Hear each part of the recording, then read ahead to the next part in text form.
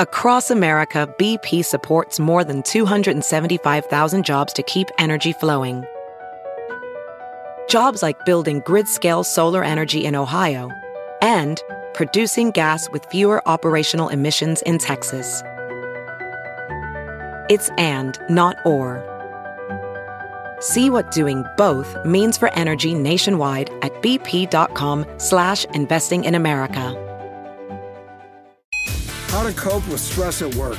I'm Dr. Drew Ordon, host of The Doctors, and these are the doctor's orders.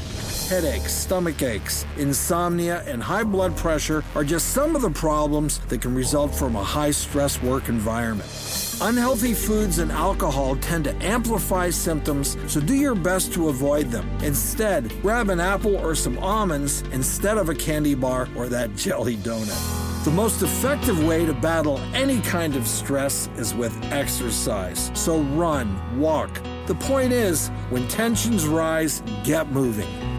For more tips, log on to thedoctorstv.com. I'm Dr. Drew Ordon, and those are the doctor's orders.